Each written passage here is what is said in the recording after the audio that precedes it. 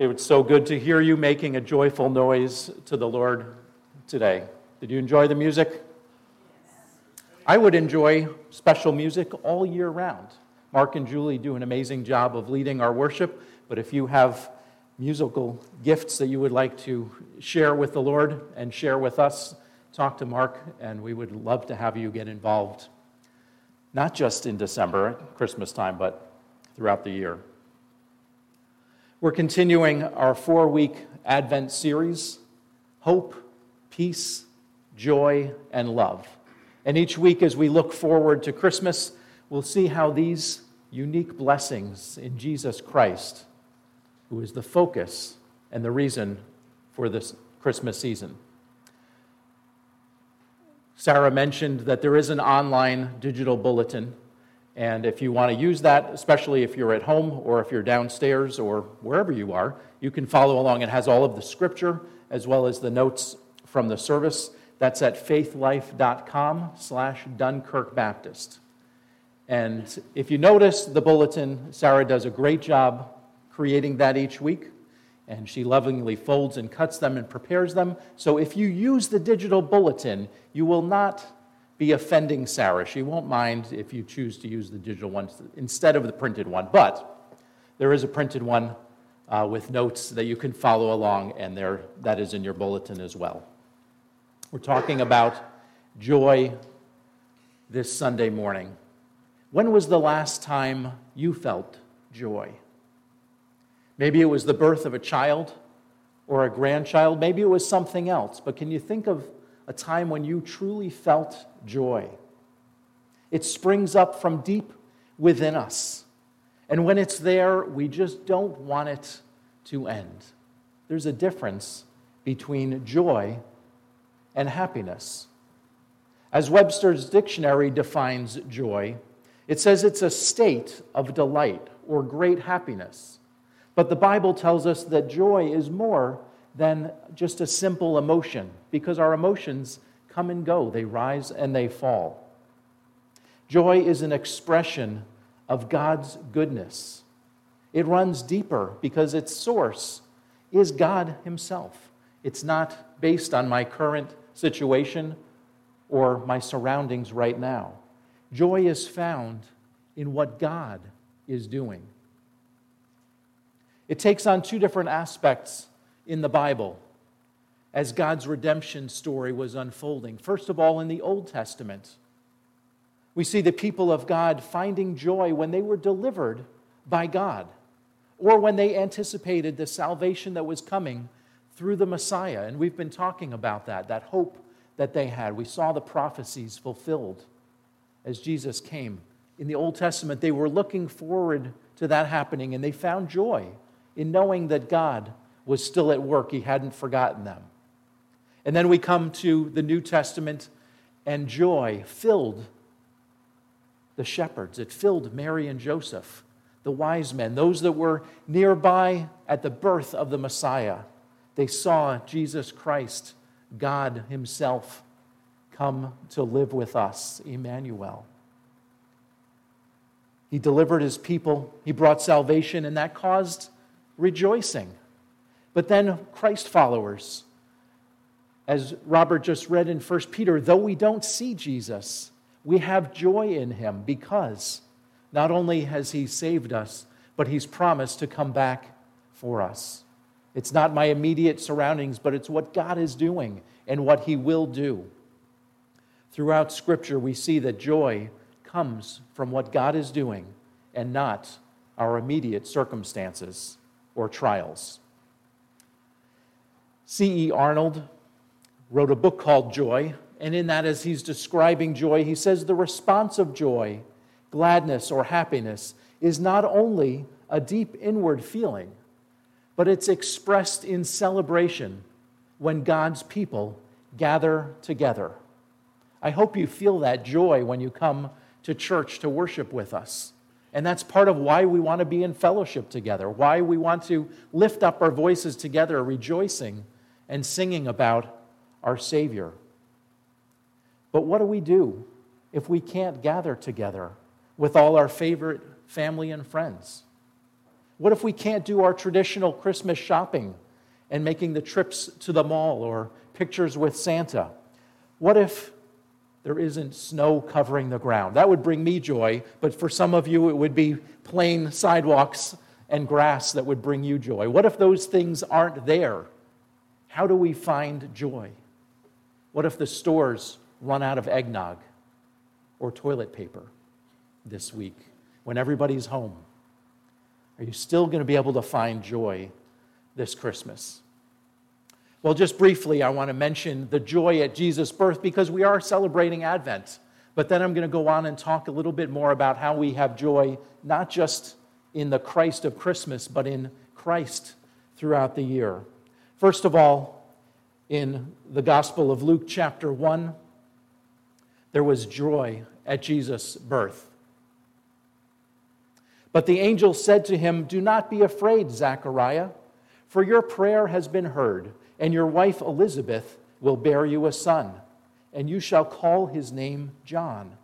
And you will have joy and gladness, and many will rejoice at his birth, for he will be great before the Lord." This is Zechariah and his wife Elizabeth, the parents of John, who we call John the Baptist. He was a man who came before Jesus. He was a prophet. He was the forerunner of the Messiah. But Zechariah and his wife Elizabeth were older. They had never had children. Their house was quiet and empty for many years. Anytime an angel says, "Don't be afraid," you can assume that whoever they were speaking to was afraid. Here's an angel. This is not the little fat, pudgy cherubs that we picture on our Christmas trees. This was a God-created angelic being who brought fear into people's hearts. They were bringing messages directly from God. Zechariah and his wife maybe were afraid that in their old age they couldn't handle a baby. How are they going to raise a son? I know he wasn't teaching them how to play baseball, but think about 70, 80-year-old Zechariah maybe thinking, "I've got to raise a son." And Elizabeth, how am I going to give birth to a baby at this age? The angel said, "Not only will he bring you joy, but the people will rejoice at his coming." Even though they might have been tempted to be afraid, raising a child in those golden years, they found joy in what God was doing in their lives. And then later in Luke chapter 1, verses 46 to 49, Mary is singing back to the Lord. Listen to this part of her song. Mary said, "My soul magnifies the Lord. My spirit rejoices in God my Savior, for he has looked on the humble estate of his servant. For behold, from now on all generations will call me blessed. For he who is mighty and has done great things for me, holy is his name." Mary was just a young woman, and you've heard this story. She might have just been as young as 14 or 15 years old. That's when people were getting married in those days. She was betrothed. She was engaged to be married, but she had not yet gone to live with her husband. They hadn't had the marriage feast, the celebration, and then started living together. And now she's pregnant. What are her neighbors saying? What is her family saying? This girl who is supposed to be going into her marriage pure is pregnant. Mary found joy in her soul because of what God was doing. Look at the great things he's doing.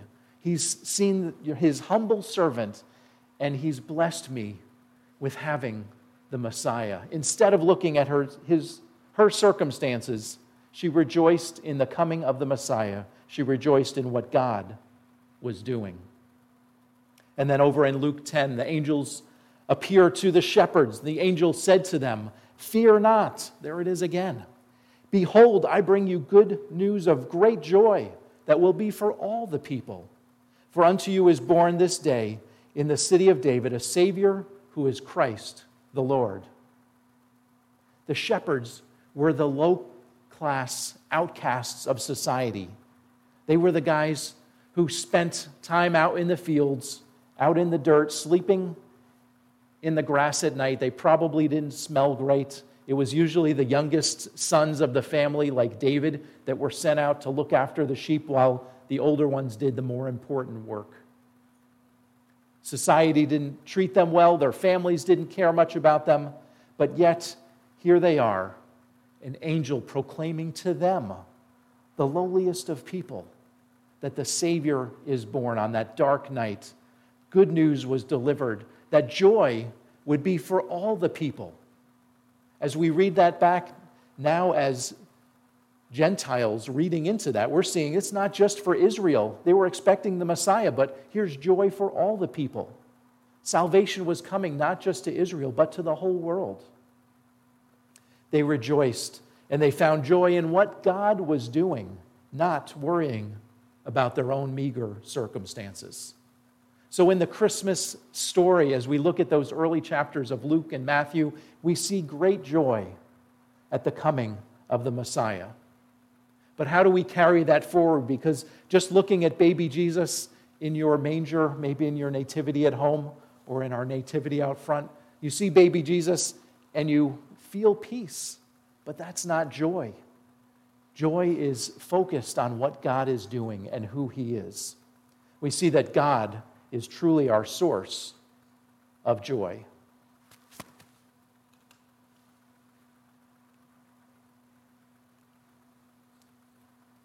Unlike our happiness, which comes and goes with the holidays, with gifts, with new jobs, with recognition from others, joy comes from bringing glory to God. If you think about your happiness, it's really very self-focused. What's happening to me right now?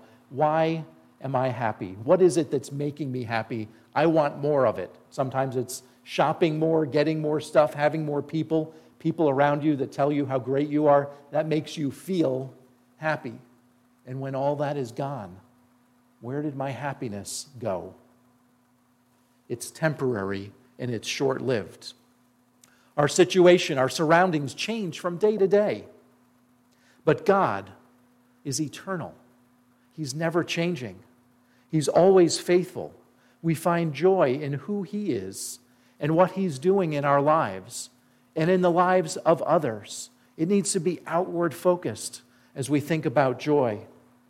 Romans 15, verse 13, may the God of hope fill you with all joy and peace in believing, so that by the power of the Holy Spirit you may abound in hope.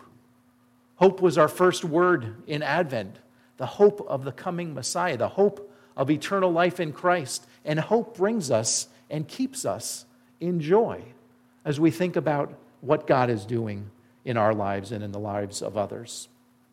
God fills us with joy and with peace when our hope is in Him. And that hope comes from the Holy Spirit, reminding us of God's faithfulness and His presence with us, His promise to never leave us or never forsake us. We're never alone. We can't will ourselves to experience joy. Thinking happy thoughts or sending someone good vibes, as people ask sometimes on Facebook, doesn't bring joy. Joy comes from God and from God alone. Listen to what David said in the Psalms. I have trusted in your steadfast love. My heart shall rejoice in your salvation. I will sing to the Lord because He has dealt bountifully with me. It's not about what's happening in David's life. It's about God's steadfast love. It's in God's provided salvation. It's how God is dealing bountifully, blessing and showing grace to David. His focus was on God, what He has done and what He will do. And the result is singing out praises to God. Joy flows out of a grateful heart. Finding joy means counting our blessings.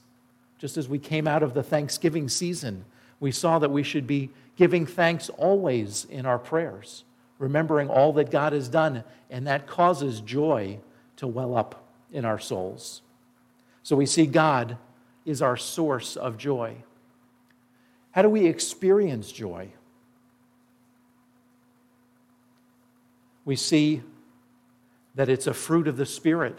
We talked about this last week with peace. The fruit of the Spirit is love, joy, peace, patience, kindness, goodness, faithfulness, gentleness, self-control. Against such things there is no law. And those who belong to Christ Jesus have crucified the flesh with its passions and desires. Like we saw last week with peace, joy is a fruit of the Spirit working in our lives. When we put to death our flesh with its sinful passions, with its selfish desires, we experience life and we find joy in Jesus Christ.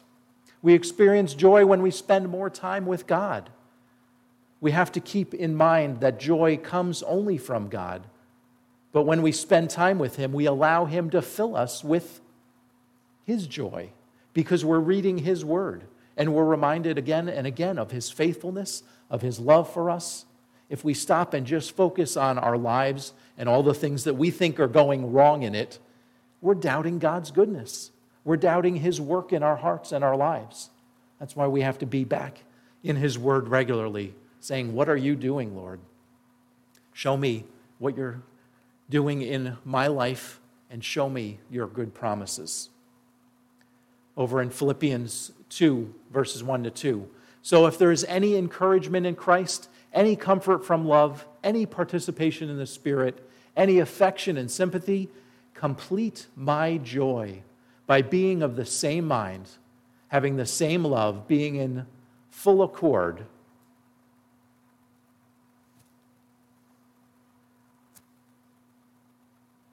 and of one mind.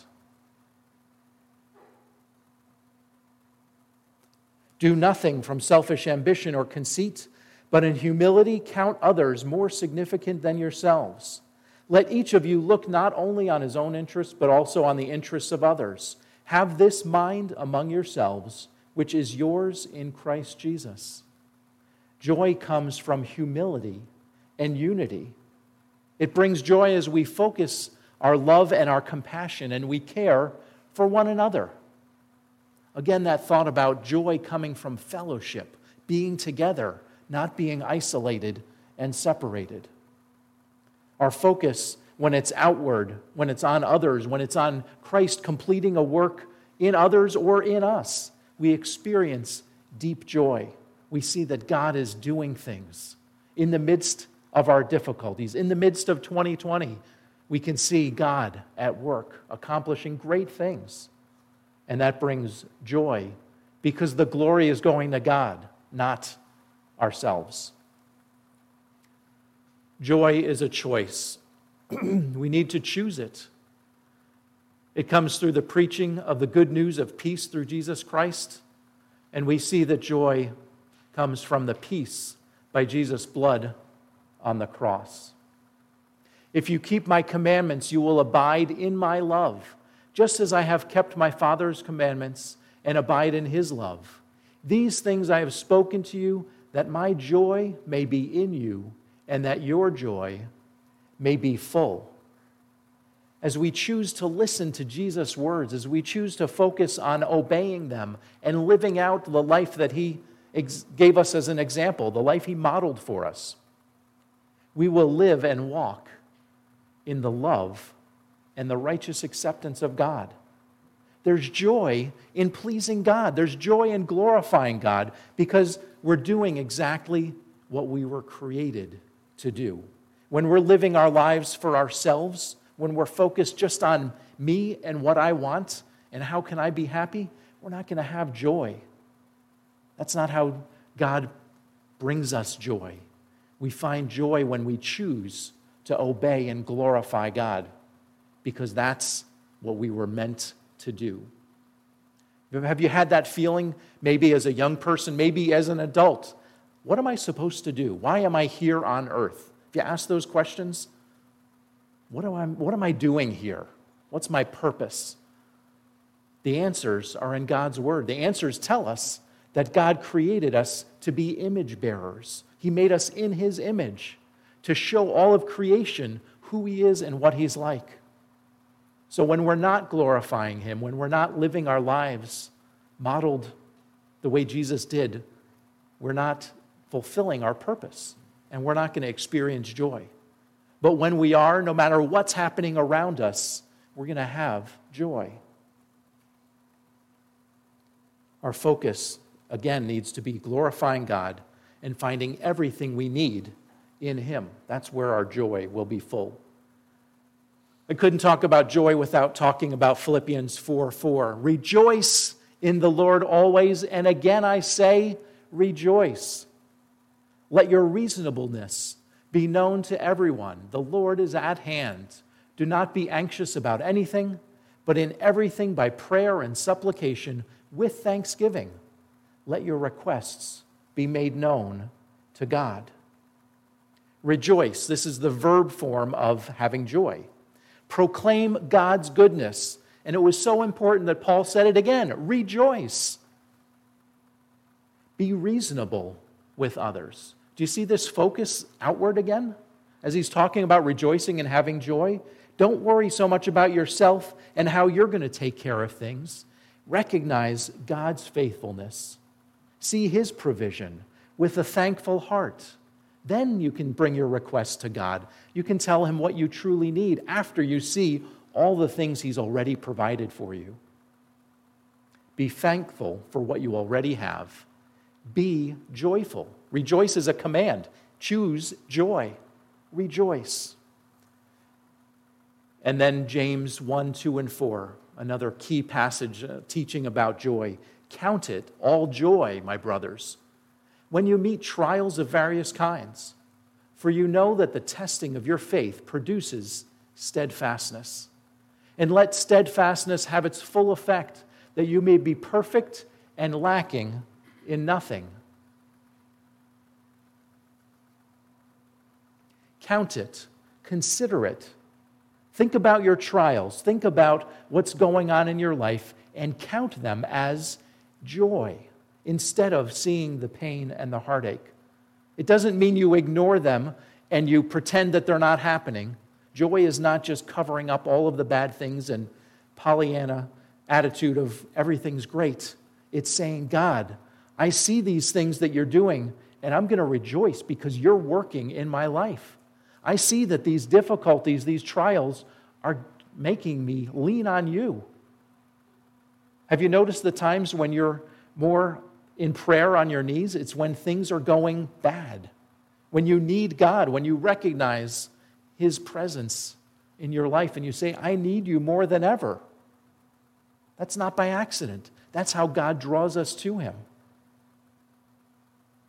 Trials and tribulations produce greater faith, more steadfastness, perseverance, the things that in us produce hope.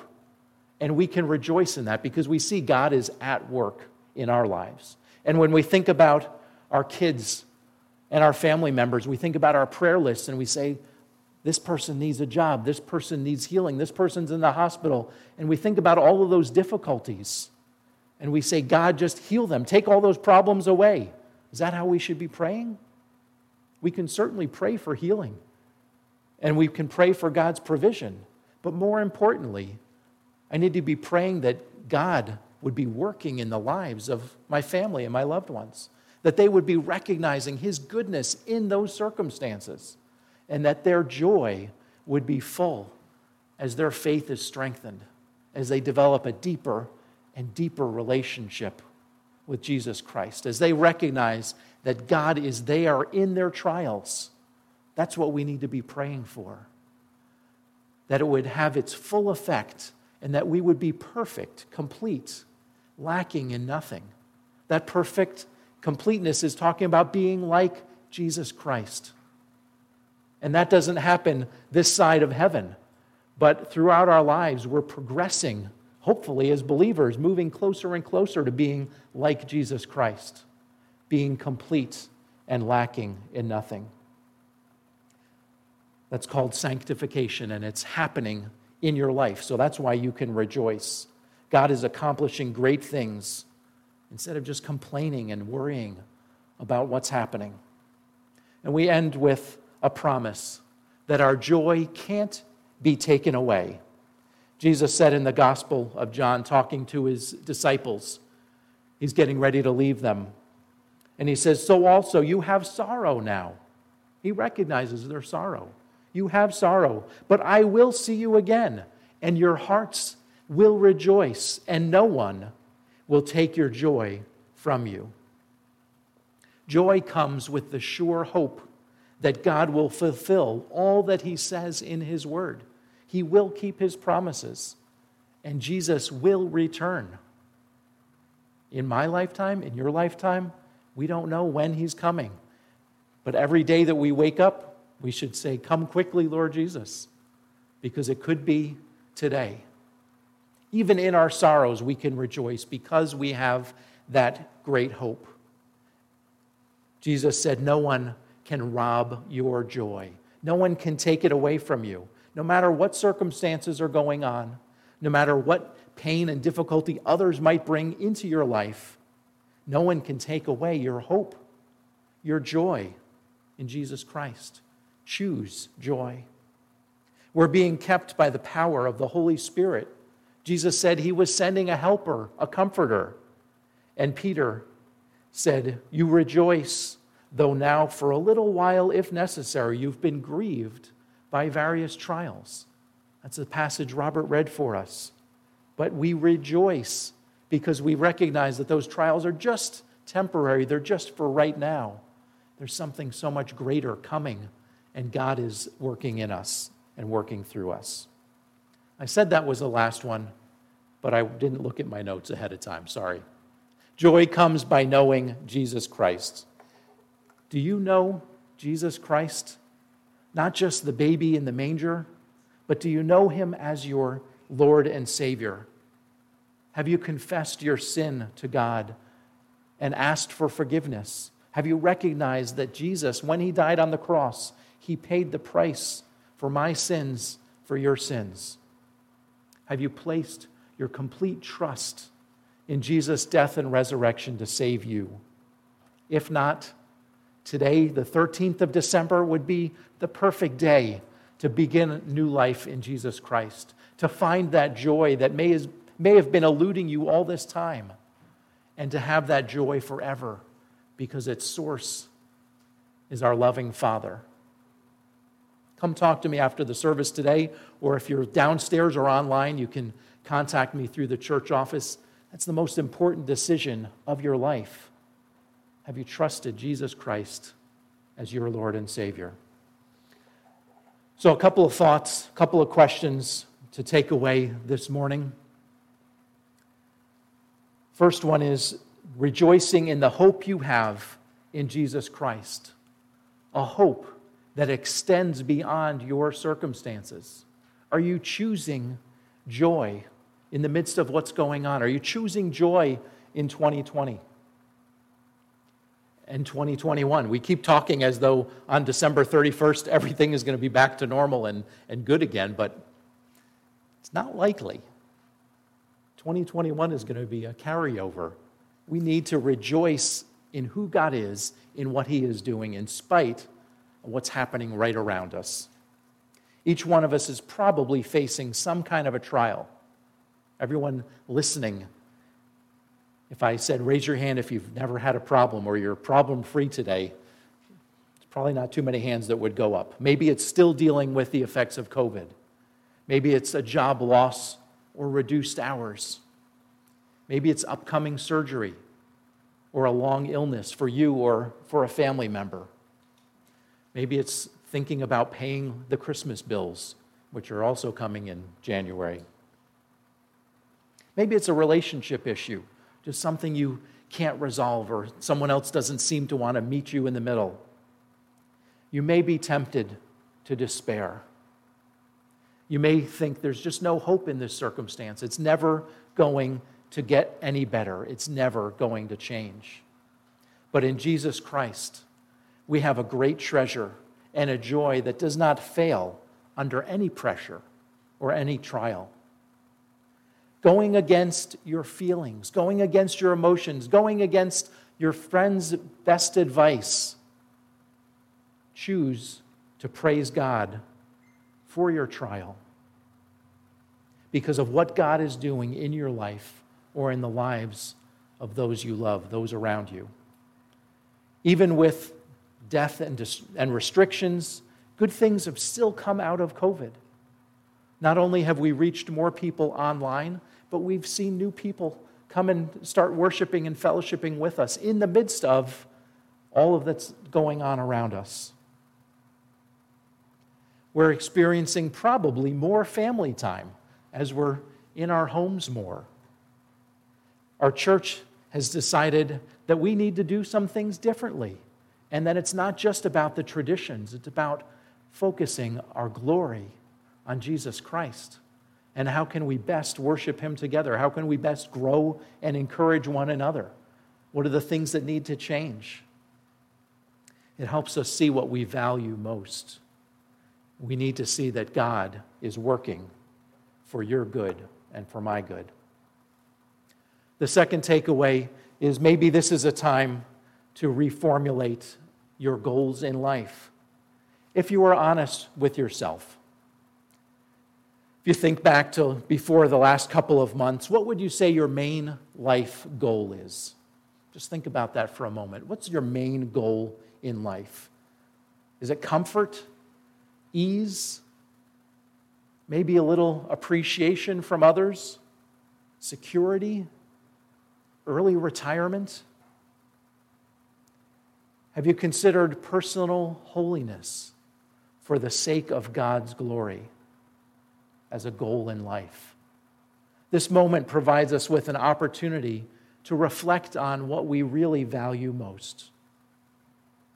The reason that God gives us for choosing joy in trials is not just the promise that things are going to get better right away. Instead, He promises us the ability to endure more trials, to be steadfast, to persevere, to be stronger in our faith.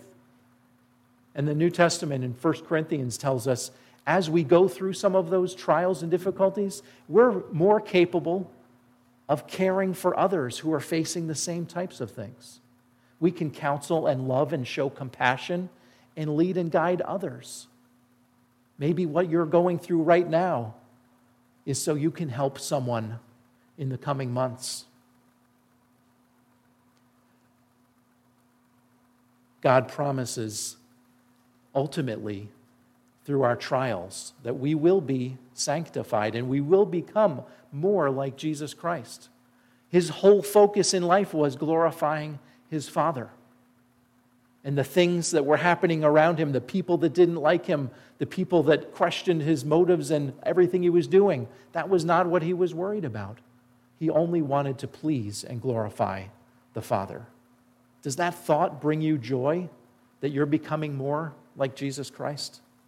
Are you willing to squeeze out every bit of sanctification that God promises in this trial? Maybe it's time to let steadfastness have its full effect as we endure trials instead of simply trying to escape them. Think about your goal or your goals in life. Is it pleasing and glorifying God? Finding joy in Christ means recognizing God's faithfulness and the gift of joy in Jesus Christ. Jesus is constant in all our trials, and He is truly our joy. Instead of growing weary in your circumstances and worry, choose joy in what God is doing in your life and in the lives of those around you that you love. Mark's going to come and we're going to close in, of course, Joy to the World. That's the song we haven't sung yet about our great joy. Please bow your heads in prayer with me. Heavenly Father, we just thank You so much for the gift of Your Son, Jesus Christ, who for the joy of glorifying You died on the cross for our sins. Thank You so much for this gift of Christmas, that Jesus Christ could become our Lord and Savior. Help us, Lord, to focus on glorifying You instead of focusing on the difficulties that we're facing right now, because we know You are faithful. We know You will go through whatever we're facing with us. May the God of hope fill you with all joy and peace in believing in Jesus Christ, His Son. It's in His name I pray. Amen.